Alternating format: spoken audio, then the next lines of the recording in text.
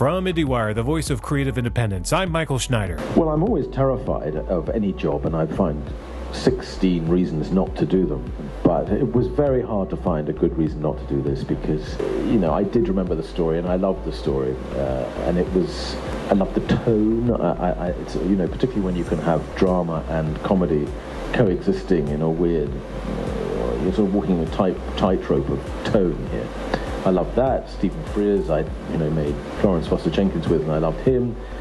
Russell Davies, who wrote the script, is our greatest TV writer. And so I couldn't really wriggle out of it. Hugh Grant has just been nominated for a Golden Globe in the Best Performance by an Actor in a Limited Series or a Motion Picture Made for Television category for his role as disgraced UK politician Jeremy Thorpe on Amazon Prime Video's A Very English Scandal. It's time to turn it on. I want to know what's hot and new on TV. Is there anyone out there that can help me? Come on and take a little trip as we talk a little bit about TV. Come on and turn it on with your host Michael Schneider from IndieWire. Tell us what's on fire. Time to turn it on. Turn it on. Turn it on. Turn it on and on. And welcome back to Turn It On, IndieWire's weekly dive into what's new and what's now in TV. This episode, we talk to A Very English Scandal star Hugh Grant. Stay close. Hugh Grant returned to television for the first time since the early 1990s in A Very English Scandal, which premiered on Amazon Prime Video this past June. The three-part limited series tells the shocking true story of the first British politician to stand trial for conspiracy and incitement to murder. Thorpe was a closeted gay man in a time when homosexuality had just been decriminalized, but was still a secret no politician could reveal. When his former love, Norman Scott, threatens to reveal their relationship, Thorpe's career is at risk, and he tries to silence him. We could scare him. My friend David, he knows some men. What, to rough him up, do you mean? I'm not sure that would work. Norman? He'd be terrified. It's an easy mistake to make. He's effeminate, and therefore we think he's weak. But that man sits in pubs and clubs telling all the world about his homosexuality. No one else does that, Jeremy. No one. Certainly not us. Well, in that case, there's only one thing we can do. Kill him. No, if only we could. No, I mean it. We kill him. We have him killed. Don't be ridiculous. He will destroy me and the party and my marriage. What if the next person he talks to is a journalist? For God's sake, Jeremy, we're members of Parliament. We can't sit here and discuss murder. No worse than shooting a sick dog. It's a damn sight worse. I really don't care. I don't care if we shoot him, or we strangle him, or we poison him, or we bludgeon him, or we tie him up in a sack and drop him in the Thames. There is only one way for us to survive. Norman Scott has got to die, so... how? Hugh Grant was just nominated for a Golden Globe, as was Ben Whishaw, who stars as Norman. And the limited series is also nominated for Best Limited Series. We recently moderated a panel with Grant about the series and what brought him back to TV. But first, a warning, the audio isn't great, but the conversation is, so please enjoy. Do you find that a lot of people come up to you and say, I did not know this story. I can't believe this is true? Well, in England, the under 45s say that. Yeah. The over 45s, they remember it like me. Yeah, we all loved it when it was happening. It was like Monty Python, Yeah. Well, you were pretty young when it was going on. How much did you pay attention to it, and how riveted were you to the story as it was going on in real time? Yeah, I wasn't that young. I was in my late teens, and as I say, the whole country was loving it. But all the teenagers, perhaps more than anyone, because there were these people in three-piece suits who'd been to Eton and Oxford and were very establishment, plotting murders and talking about biting the pillow and Vaseline and the jokes were incredible. Join the Liberals and widen your circle. I remember that one. So you had a time with this. I love, and it's obviously based on the book, the novel, that is called A Very English Scandal. What do you make of that title? How English is this scandal? Well, yeah, I think it is pretty English. I mean, perhaps mostly because if you imagine a Russian plotting a murder, it would probably go quite well, or a Saudi, or an American. The mafia. They do a good job. You've seen Goodfellas. Yeah. But an Englishman, who says to his friend, just find someone to take care of it, would you? And he finds another friend who phones a friend who phones a friend in Wales, and finally they end up with, I can't remember where this episode gets to. It doesn't get to the bit where they actually hire the murderer. But he's a out of work airline pilot, sort of drunk, who screwed the whole thing up and went to the wrong. Okay, I won't. Spoiler alert. But needless to say. No, so it's English because it's such a failure, really. Well, it's done in such a dry way to some degree. Watching this transported me, and I obviously did not grow up in the UK in the 70s, but yet I felt like I was there. This does a really good job of transporting you to that time. Not just in the hairstyles and the cars and etc., but really the mannerism too, just the interaction. It's talk about transporting to that time, and how feels like they got it right. Certainly we had a very good production designer, and from a personal point of view, that was all fascinating and weird, because there was my childhood. I walk onto the set, and even the loo paper. Izal, I remember that stuff, and the breakfast cereals and everything. So yes, they got all that right. But as you also mentioned, there was a manner of being then that just simply doesn't exist anymore, and particularly for Thorpe, who was really a creature of the 50s.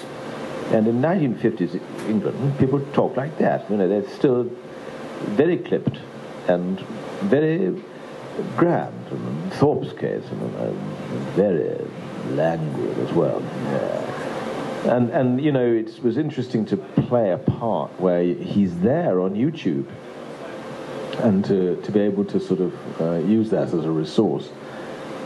But that was the distinguishing characteristic, that he was a creature of the 50s, suddenly confronted with the 60s and then the 70s. And in part 3, again, I don't want to spoil it all for you, it all turns on its head, and this guy who went to the best school and the best university and came from the best class and the sort of old boy network, suddenly it's not working for him anymore. It's all breaking up, and his gay lover, who previously would have been shunted aside as just a bit of riffraff, his outrageous and disgusting stories, is suddenly centre stage and being loved and listened to in the Central Criminal Court in London.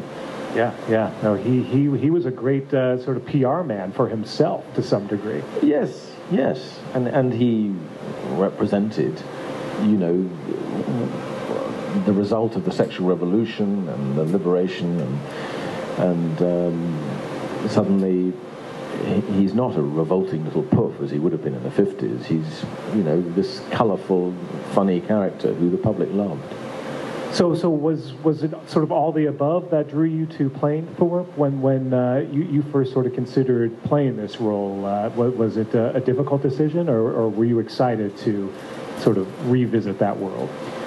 Well, I'm always terrified of any job, and I find 16 reasons not to do them. But it was very hard to find a good reason not to do this, because I did remember the story, and I loved the story, and it was. I love the tone.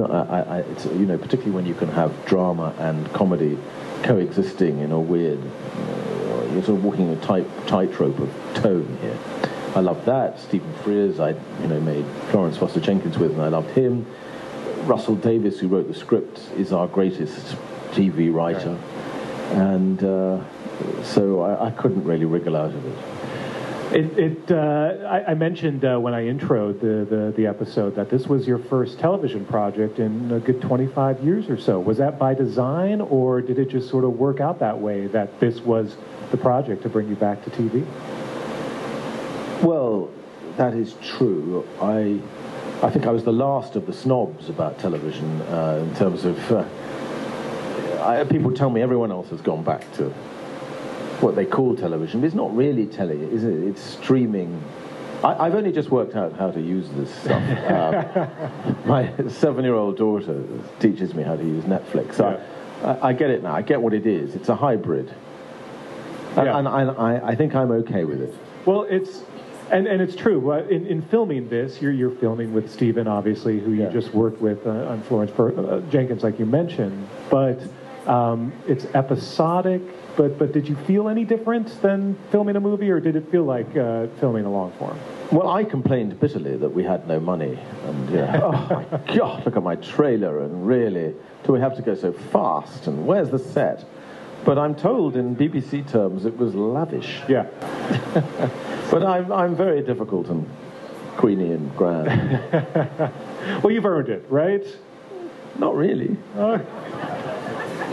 But nonetheless, it opened up this TV world now. Is this something that you want to do more of, more episodic, more? Are you looking to do that kind of thing, or?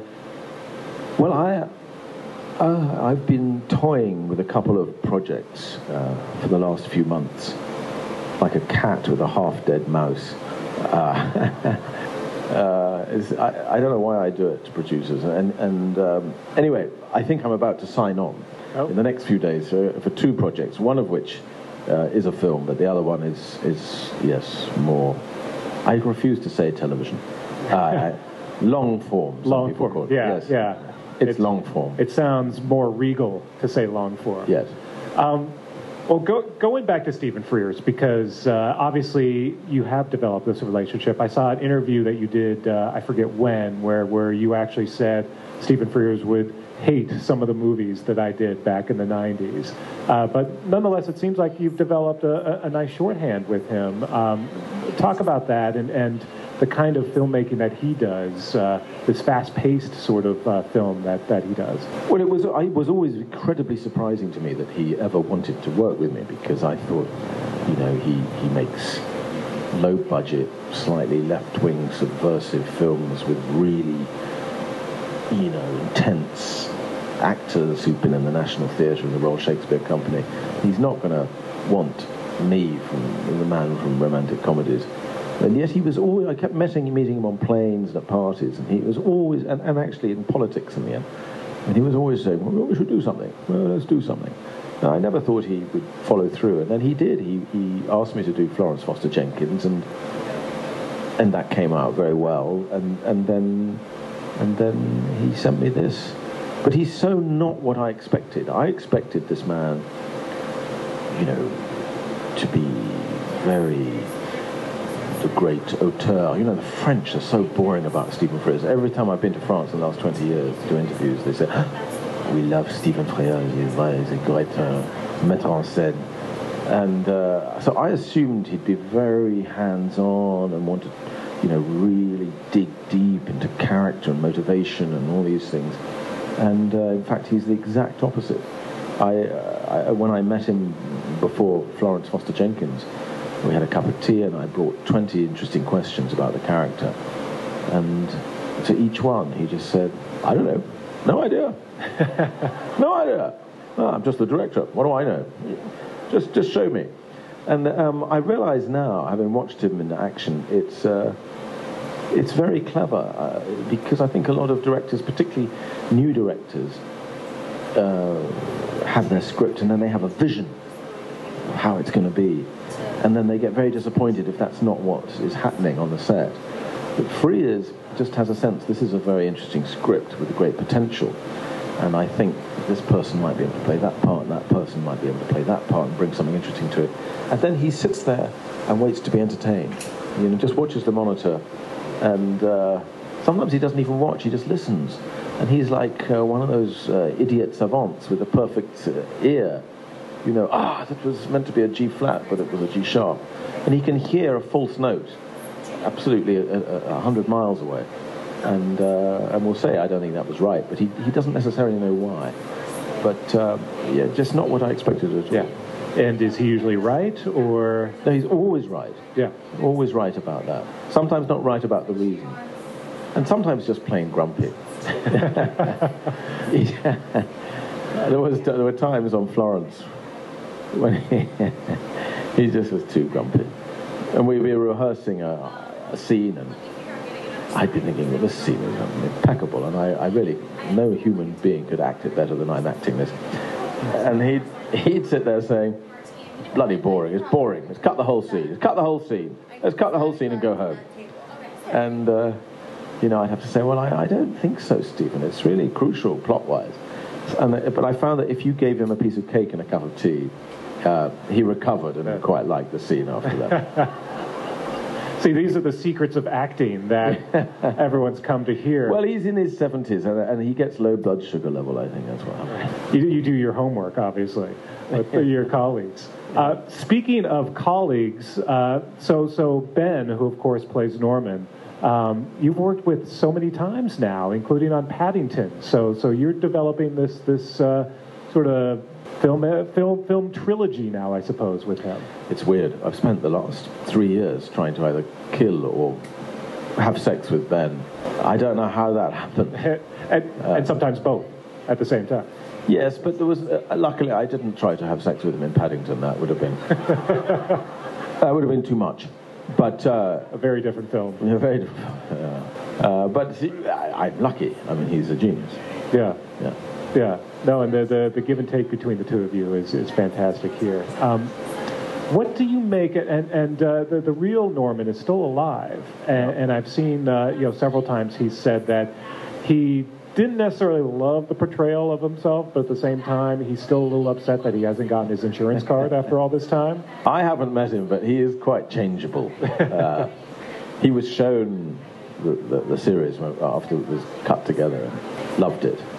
And then suddenly 2 weeks later was in the newspapers saying, I hate the way I'm portrayed. So he was quite Norman about the whole thing. Yeah. I was going to say, very, very public, very outspoken, and managing to get the cameras going and the press going. So this guy still got it.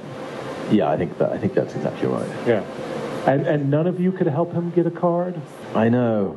But there was a very good reason why Thorpe didn't get him that card. Well, in fact, history tells us Thorpe did get him a card. But Norman deliberately lost it, because without it he had no grievance, no story, right? Yeah, no reason to go on plaguing Jeremy. And of course, some would say he was plaguing him partly out of love. They were in love, and if you watch the next two episodes, I hope that sort of emerges really. And that is something that comes up from time to time. You realize that both of these men are still deeply in love, but they just can't be together, and that's the tragedy. Yeah. That's part of the tragedy of the story. Yes, and that makes it much more interesting, I think, the whole thing, if there really was love between them, and it wasn't just an entitled man using a sort of stable boy. Yeah. Well, what kind of responsibility in playing a real life character do you have when you research, when you play someone who actually existed as an actor? What are some of the responsibilities you feel you have? There are responsibilities, I suppose, in the sense that there's people still alive, like Jeremy's son, who Thorpe's son, I think, lives here in LA. He's a paparazzi. Did you know that? No. Yes. He lives here in L.A. Do you remember? Is he in this room? He might be. The whole brouhaha around Michael Douglas's wedding to Catherine Zeta-Jones, when they had a deal, I think, with one of those celebrity magazines, Hello or OK, and pictures appeared in the rival magazine, and they were secretly taken by a pap at the wedding. And it was Jeremy Thorpe's son. Wow. Yes. So that's the sequel. That's the sequel. Well, let's open it up to audience Q&A. As kindly suggested down here, we have some people roaming with microphones. So I see a hand up over here. So why don't we start with you? Hi, loved it. So we are used to seeing you as the romantic comedy man. What was it like to be an asshole in this one? Like to regroup to play somebody who had murder on their mind? Well, it was very comforting. If you'd ever spoken to Richard Curtis about the character I played in Four Weddings and Notting Hill and Love Actually, even though we pretended they were all different characters. Let's face it, they were pretty similar. They were all him. He's a very, very nice man. He spends half his life working from Africa and for the starving and comic relief and all that. And I was playing him, but I was playing him. I'm not him. It always amused him that people thought, oh, Hugh's this nice person. I'm much more comfortable with murder. How do we follow up that? We have a question over here. I shouldn't need a mic. I'm an actress. I just want to tell you, I think it's just fantastic. You were absolutely marvelous. I think the way that you speak, the way, what you do with your mouth and your face is really incredible. The program is extremely interesting, and the other actors are simply marvelous. It's very exciting. I didn't expect it to be. Now I can't wait to go home and watch the next two. And I want to tell you that you are still so very handsome. Oh. Thank you. Question over here. I'd just like to note that you also still have the younger crowd thinking you're handsome. And no, but before we were interrupted by the group Q&A, what are the responsibilities of playing someone who is alive or someone who their children are alive? Yeah, I suppose the biggest question was, is it all right to portray him as a murderer when he did get off at the Old Bailey? Oh, shit, I've just spoiled the whole series for you. Google it. Yeah. It's already happened. It doesn't really spoil it to know that, but he, that's the big thing. And of course, that wasn't just a worry for an actor in terms of responsibility, but for the BBC in case they were going to get sued. But funnily enough, the family seemed to be all right with him being portrayed as someone who did, in fact, order a murder. I was slightly frightened of a few of his political friends. I met an enormous amount of his friends and colleagues and asked them about him, and there were a few who were really hardcore supporters of him and said Jeremy would never have hurt a fly. He's a lovely, charming man. But then there were a significant number of others who said, oh, no, he was deeply creepy. And at first that really, I thought, how do I match those two? And then that's the whole fun of it. He was both. And I love that. I like that about people. They have the capabilities to be, charming and nice and giving and loving. I think he was a very loving father. Actually, funnily enough, a loving husband, even though he gets married for very cynical reasons. But at the same time, utterly ruthless, narcissistic, cold-blooded. Well, interestingly, in watching this and thinking about resonance to today and what's going on right now, we see that right now with certain, for example, the recent Supreme Court hearings where there is this dichotomy of someone who's able to hide behind power and wealth and prestige in order to cover up some pretty heinous things. Yes, I think I'm not a complete expert on your whole Kavanaugh thing, but just the bits I saw. It did look like he came from a similar world, or the American version of the world that came from. Right. And able to sort of... there's a sense of outrage that they could even be questioned. Right. Yeah. Right. There's this entitlement. Yes. We got some more questions? Hi. I'm wondering, how did it feel to take on such an important story for the LGBTQIA+ community and be in such a different time where, and then what were the similarities to how, all of that is perceived today? Well, this was a big thing for Russell Davies, who wrote it. He's a gay man who is very big on gay rights, the history of the gay movement, and that's why there's quite a long excursion within this first episode, which you could argue is slightly off-plot, into the beginnings, the very charming beginnings of the legalization of homosexuality in Britain, led by that extraordinary lord, what's his name? I can't remember. With his badger collection. The Badgers. Yeah. But it is amazing. It's amazing how far we came in 20 years, through the 60s and 70s. You know, as a kid in the 60s, I remember my parents had that attitude, and they weren't nasty people at all. But they said, no, darling, I mean, it's a horrid thing, we don't talk about it. And then, you know, by the time they were in their 70s, it was a completely different attitude. So it's amazing the ground that was covered. That's a great question. I think we have one over here. Hello. You know, when the opening scene happened and you were sitting there, I actually didn't recognize you because I was like, oh, kind of looks like him, but not really. The makeup that they did on you was so fantastic. How does that apply when you're getting into character? I mean, do you need, when they put that on you, is that that's like the final touch and you're like, okay, I'm ready to go work? Well, no, it was much earlier than that.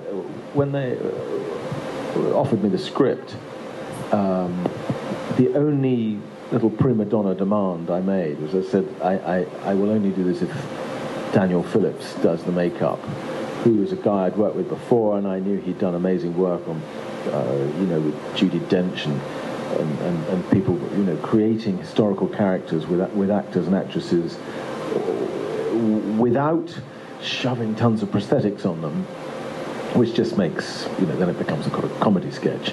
But just doing a few little things that nod towards the character so that you can still sort of create it yourself.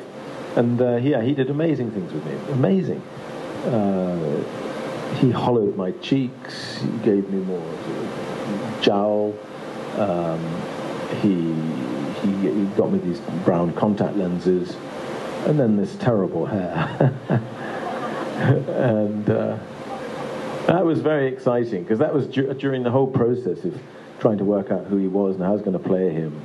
I'd have these experimental sessions with Daniel, and suddenly, ping, you know, he's there, and it's staring you in the mirror, and I'd start to do the voice, and that was very exciting. So again, thank you so much, and go home and watch the rest of this tonight.